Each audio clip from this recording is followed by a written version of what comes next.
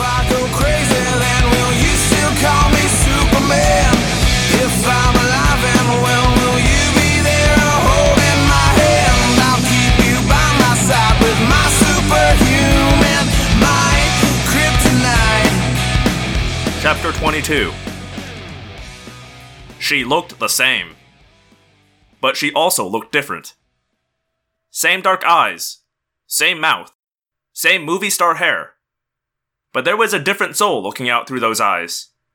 They were hard eyes. Mean eyes. Ruthless, pitiless eyes. Like the eyes of a shark. No more gentle or sweet than the cold, eerie eyes of a hammerhead shark. I was glad. You see, I had wondered whether she had been a controller for long before she faked her own death. I had wondered whether it was a Yeerk kissing me goodnight and teasing me about my vanity and laughing at my dumb jokes. But now, I felt like I knew. It couldn't have been, see? Because she did look different. I could see the evil inside her. I would have seen it back then. Right? Part of my brain said, "Don't be a fool, Marco. She's among her fellow Yeerks now. Of course she's no longer putting on an act. She doesn't have to hide what she is anymore." My mother looked at me with the eyes of a Yeerk visor. "I was expecting 4 technicians. Where are the other 3? I just stared. Where are the other 3 who were supposed to come with you from the pool ship?" I jerked my head to break the spell. The other 3? The other 3 technicians. Oh, they had a problem. I think Visser 3 killed them for doing something wrong. It was possibly the stupidest lie I had ever told. And yet, it worked. My mother raised one eyebrow contemptuously. "If that clown, Visser 3, thinks he can damage me in the eyes of the Council of 13 by sabotaging this project, he's a bigger fool than I thought." I gulped. From outside, there came a huge roar and a beastly bellow. Jake and Rachel and Cassie, still creating a distraction. I could only imagine how desperate their situation was. "We're having a bit of a problem with the Andalite bandits Visser 3 has still failed to exterminate," Visser 1 said calmly. All I could do was nod. "I see," she said. "Obviously, your host mind is giving you some trouble. I'm sure you are aware that your host body is the biological son of my own host body." Not a shred of emotion. Not a shred of guilt. It was sitting there, using my mother's body, knowing like no one else could possibly know, the agony my mother must be feeling at seeing me. I nodded. "Yes, Visser." "You must learn to control your host more completely. My own host is in here, creating an awful racket," she said, tapping her head. "But I do not let her weeping and wailing disturb me." "No, Visser," I said in a whisper. "I will try harder to control my host." I wanted to destroy that Yeerk. I wanted to reach inside that familiar head and rip that filthy Yeerk out of there and stomp it into the floor. I was surprised Visser 1 couldn't see my hate. I felt it vibrating the very air around me. But I couldn't do anything. All I could do was stand there. Stand there with my arms at my sides and listen to the foul Yeerk Visser, highest of all the Vissers, sneer at the fact that my mother's mind and heart were crying from seeing her son made a slave of the Yeerks. Wham! It was the sound of something large being slammed against the outside wall of the building. I pictured a Hork-Bajir thrown by a rampaging elephant. Visser 1 barely blinked. "Well, I guess I'd better see to this little problem outside," she said wearily. "I have to wrap up this shark project and have 1,000 shark controllers ready to use on Lyra within 2 months. I don't need to be pestered by Visser 3's leftover Andalite problems. That incompetent fool will be arriving soon. I only wish these tiresome Andalite bandits would remove that particular annoyance from my life." She stood up. She straightened her hair exactly the way my mom always did. I looked into her eyes, wishing I could see some sign there of my mother. Wishing I could tell her, "Don't worry, Mom. I'm not a controller. I'm fighting, Mom. I'm fighting them, and someday I'll save you. But that would have been fatal. And I'm not someone who does emotional, stupid things. Sometimes, I wish I were. Get to the lab, Visser 1 said. Go to work. She walked past me, like she'd already forgotten I existed. I held my breath as she stepped out into the hallway, but Axe and Tobias were gone. I breathed a sigh of relief. Why? Maybe because Axe would have hurt her. I don't know. Then, through the massive round porthole, I saw something large and sinuous. Like a snake, but a snake that was 50 feet long and thicker than a taxon. It was the yellow of poison, with a mouth that looked able to swallow a small boat. It was coming straight for the facility, and on either side of it, like an honor guard, were a dozen Hork-Bajir in bizarre red diving suits, propelled by small water jets attached to each ankle. I had a feeling I knew this particular snake's name. Chapter 23. I followed her out in the hall, but she walked away, swaggering, like the Yeerk Visser she was. I watched her for longer than I should have. Then I ducked into a side door. The room was dark. I expected to find Axe and Tobias there. I did. I found Axe very suddenly, in fact. Thwap! A tail blade was pressed against my throat. Hey, it's me. Please don't remove my head. I use it sometimes. Marco! We were just trying to figure out whether we should try and rescue you or go join the fight outside, Tobias said in his now unfamiliar human voice. We accessed the central computer for this facility, but before we could discover anything, you came in. Axe led me over to a glowing three-dimensional computer display. It was weird, the way most of the place was like any standard boring human office. Like an insurance agent's or school secretary's office. But I guess the Yeerks didn't want to be stuck messing with human-level computers. Jake's tiger roar sounded a little frazzled. We need to get out there and help them, Tobias said. No, I snapped. They can't be helped by us rushing out there. Visser 3 is coming with more Hork-Bajir. He's morphed this giant snake from planet whatever. They stared at me like I must be hallucinating or something. Look, it's him, okay? I saw it through the porthole. A huge yellow sea snake with Hork-Bajir alongside. Who do you figure that would be? He cannot have had time to hear about a battle down here, Axe pointed out. It's too quick to be a rescue mission. I don't think it is a rescue mission. I think it's a coincidence. I think he happened to be on his way here. Just our bad luck, Tobias said. Maybe not, I pointed out. Visser 1 and 3 are rivals. Visser 1 let us escape to mess with Visser 3. This may work for us. But first things first. Axe, start questioning that computer. I couldn't believe I was standing there so calmly while Jake, Rachel, and Cassie were probably fighting for their lives. But I guess I'd had a good look at the ruthlessness of the Yeerks. I'd seen it in Visser 1's cold eyes. I'd heard it in the pitiless voice that didn't care one tiny bit that I was the son of the body it now controlled. I guess there are times when the only way to survive is to be as ruthless as the enemy. To destroy before you can be destroyed. As we guessed, Axe said, staring with his main eyes at the computer readout. The Yeerks are invading Lyra. It isn't going well for them. Most of the Lyrans are resisting. Since the Lyrans are psychic, it is impossible for the Yeerks to deceive them. So the Yeerks have decided to forget about stealth and go to a straight invasion by force. But it's a watery world, so they can't rely on Hork-Bajir, I said. It's true, the Hammerheads are being re-engineered to allow for Yeerks to make them controllers. The shark controllers will be the troops in the war for Lyra. Great, now can we get out there and help Rachel and the others? Tobias demanded. He hadn't waited for an answer. He was already demorphing. Red-tailed feathers were sprouting from his hands. Axe, can you find a way to remove these things in our heads? I asked. Axe communicated mentally with the computer. There is a liquidation program, but it's heavily encrypted. The only other way the implants can be liquidated is in the event this facility is completely destroyed. What? Tobias said.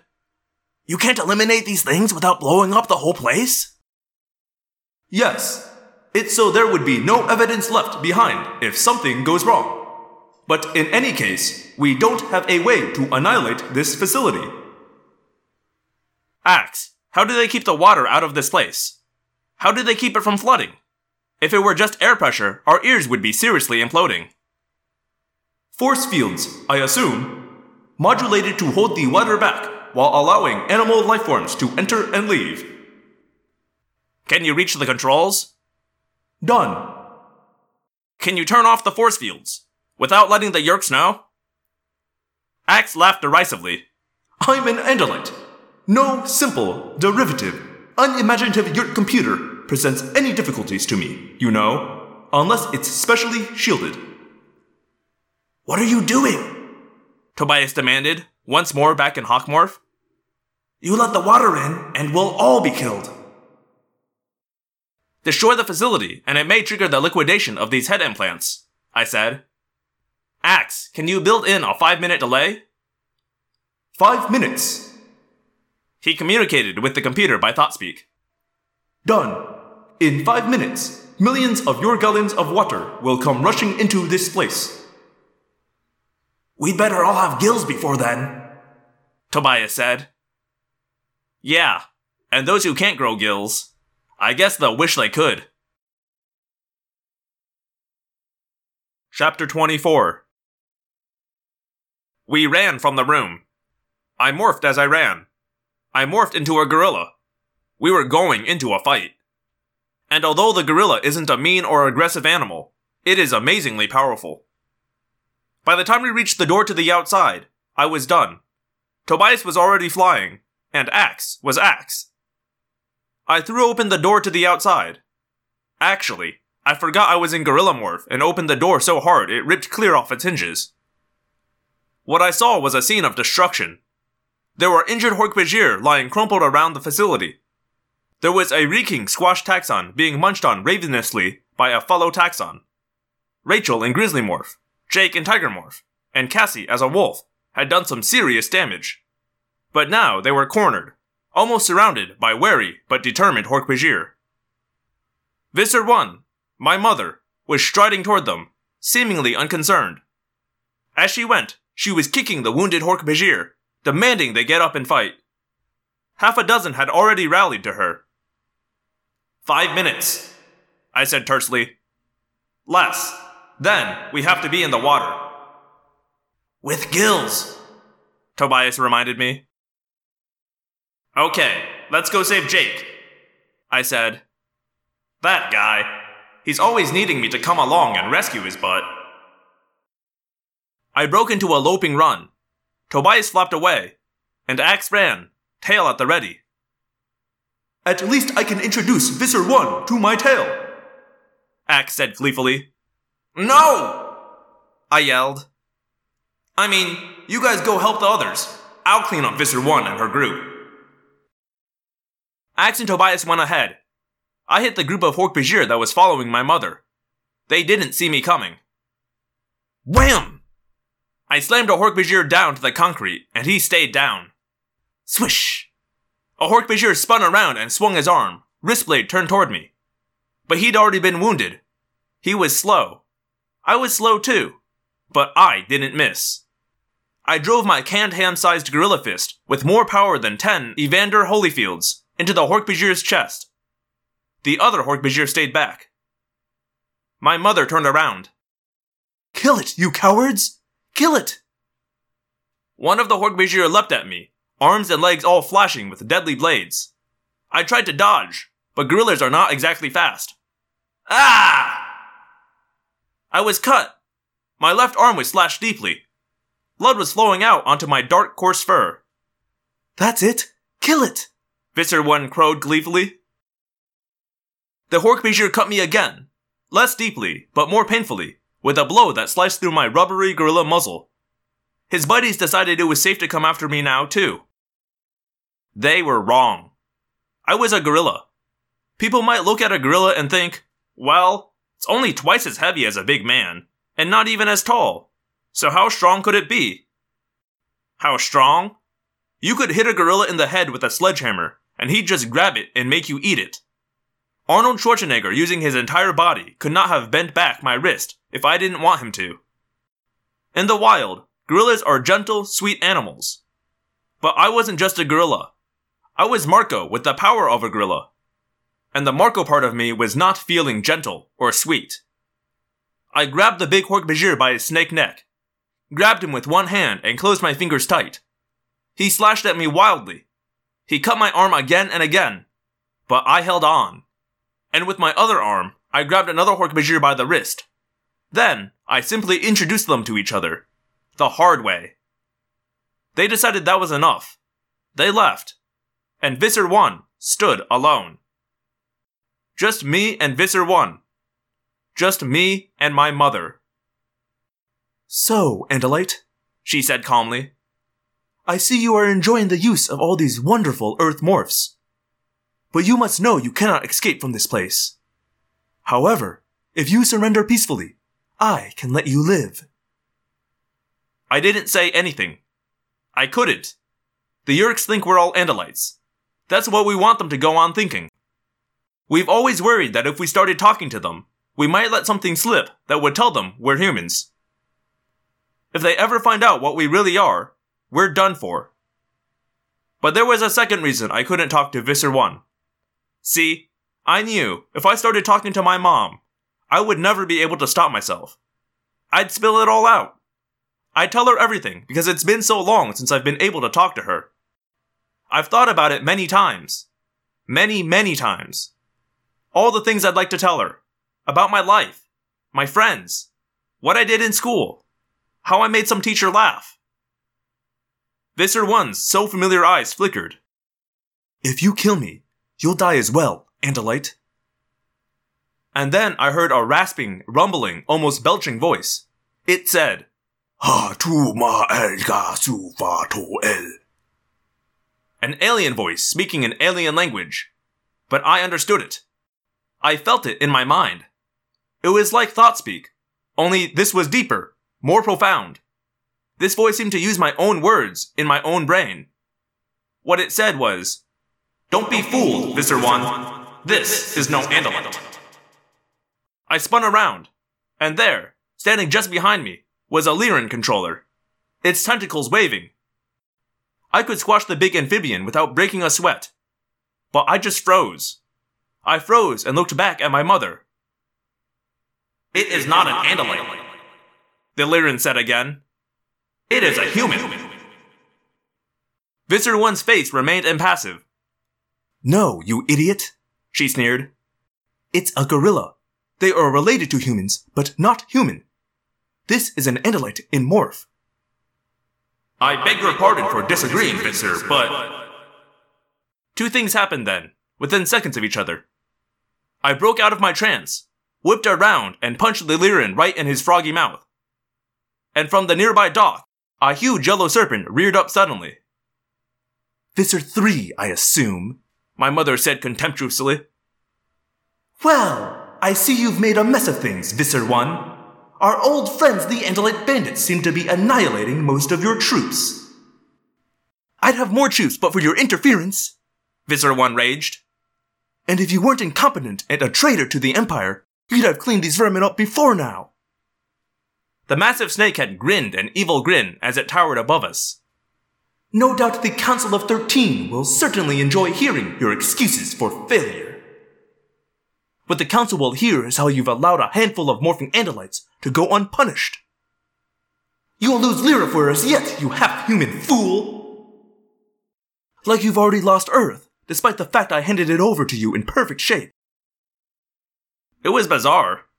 You have to understand that there was a huge, roaring battle going on between my friends and the Hork-Bajir. And I was standing there, having just punched out a Lyran. But all the two Vissers seemed to care about was trashing each other. Politics. I guess it's the same everywhere. And then, a third thing happened. A massively loud alarm went off. An automated voice bellowed from speakers up in the rafters. Warning, warning. Containment seals will shut down in 3 minutes. Extreme hazard. Countdown beginning. Countdown will be in intervals of 10 seconds. Thank you, and have a nice day. I don't know which stunned me more. The fact that there was an announcement heralding the fact that 1 billion gallons of water were going to come rushing in, or the fact that the computerized voice had wished us a nice day. I wanted to laugh, or at least say something, but I just ran. Hello, Phanomorphs, and thank you for listening to another episode of Audiomorphs, the Animorphs auditory experience. As always, I am your host, Daniel. And hey, here's some Animorphs news. I hear they're making a movie, which is pretty wild. If you ask my opinion, which none of you have, but you're here, so I'm gonna tell you, I think a feature film is the wrong format for this series. And also, it's by the studio who did Goosebumps, which frankly does not actually engender a lot of confidence in me that they're gonna do this series in a way that I will enjoy. But very cool that Animorphs is now, I guess, like, got enough heat that their Scholastic has revived it in a big way. They're re-releasing the books, they're producing this movie, they've got audiobooks, they are making a graphic novel, big stuff, very exciting. So, you know what?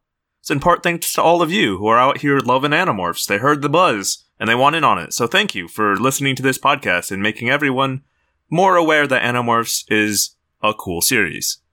I also got a very nice message from Trent, both on Tumblr and on Gmail, but says that, I just found your podcast and I am absolutely thrilled to be able to listen to the books I cherished so much growing up. And then they offered to give me a donation, and we had a bit of back and forth, because I still would prefer, if you have money to give, that you give to a bail fund or a mutual aid fund in support of the protests, but they assured me that they had already been donating, and that they still were very adamant about wanting to give me something for producing these books for free when Scholastic is charging like $15 for them. So I said, fair's fair, link them to my PayPal, which you can find on theapocalypse.com, my website. That's theapocalypse.com, like apocalypse, but with a D in the middle. And so welcome to the Platinum membership, Trent. You and the other two are in the elite squadron of people who have donated to my server fees, and I do appreciate that very much, so thank you so much. Other than that, I don't really have too much in here. We're about to wrap up on book 15. We are very close, I think 1 or 2 more episodes. And then we'll be on to the next book. Exciting stuff. So, hang tight and I'll see you next week. My name is Daniel, and I believe one day the Andalites will come. Until then, we fight.